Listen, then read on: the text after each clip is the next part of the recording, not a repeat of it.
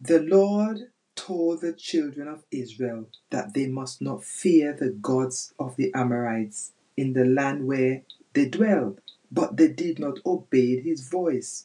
The Midianites and the Amalekites oppressed the children of Israel, and they cried out to the Lord. There are so many places in scriptures where the Lord said, "Do not fear."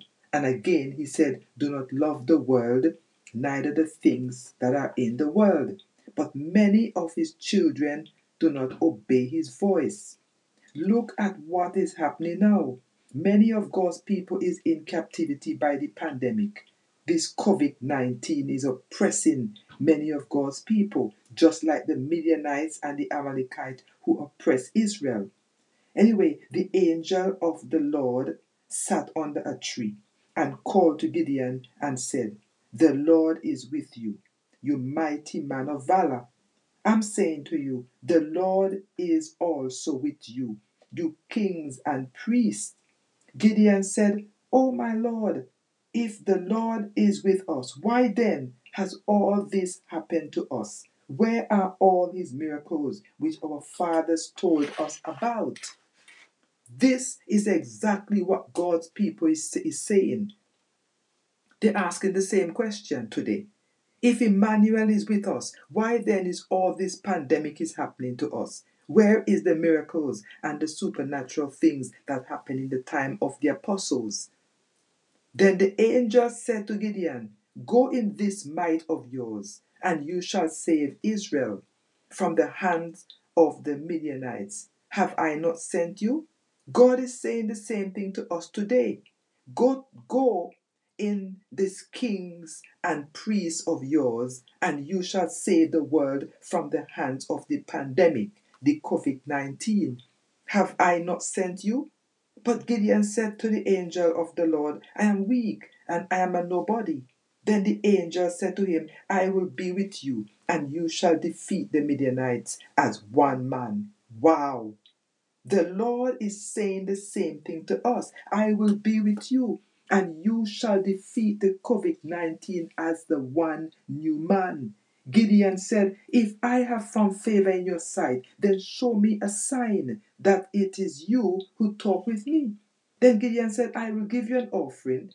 And the angel said to him, "Go and prepare it. I will wait for you." Gideon got the offering and put it on the altar. Then the angel instructed him.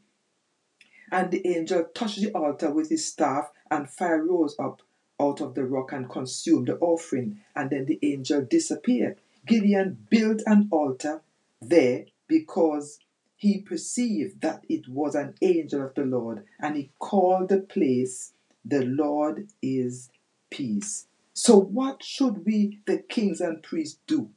Should we ask the Lord for a sign? No, I am not going to ask the Lord for a sign. Why? Because I believe God. I believe that it is He is with us. I believe that God is with us. He said so.